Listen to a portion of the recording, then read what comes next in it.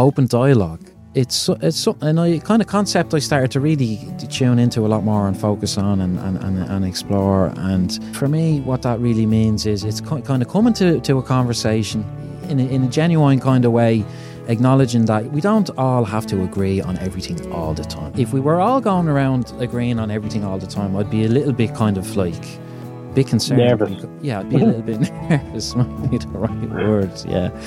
But back to an open dialogue is about coming to the conversation and acknowledging that, well, I have my way of thinking about it, and maybe people have other ways of thinking about it, and I need to listen and see what other people have to say and think.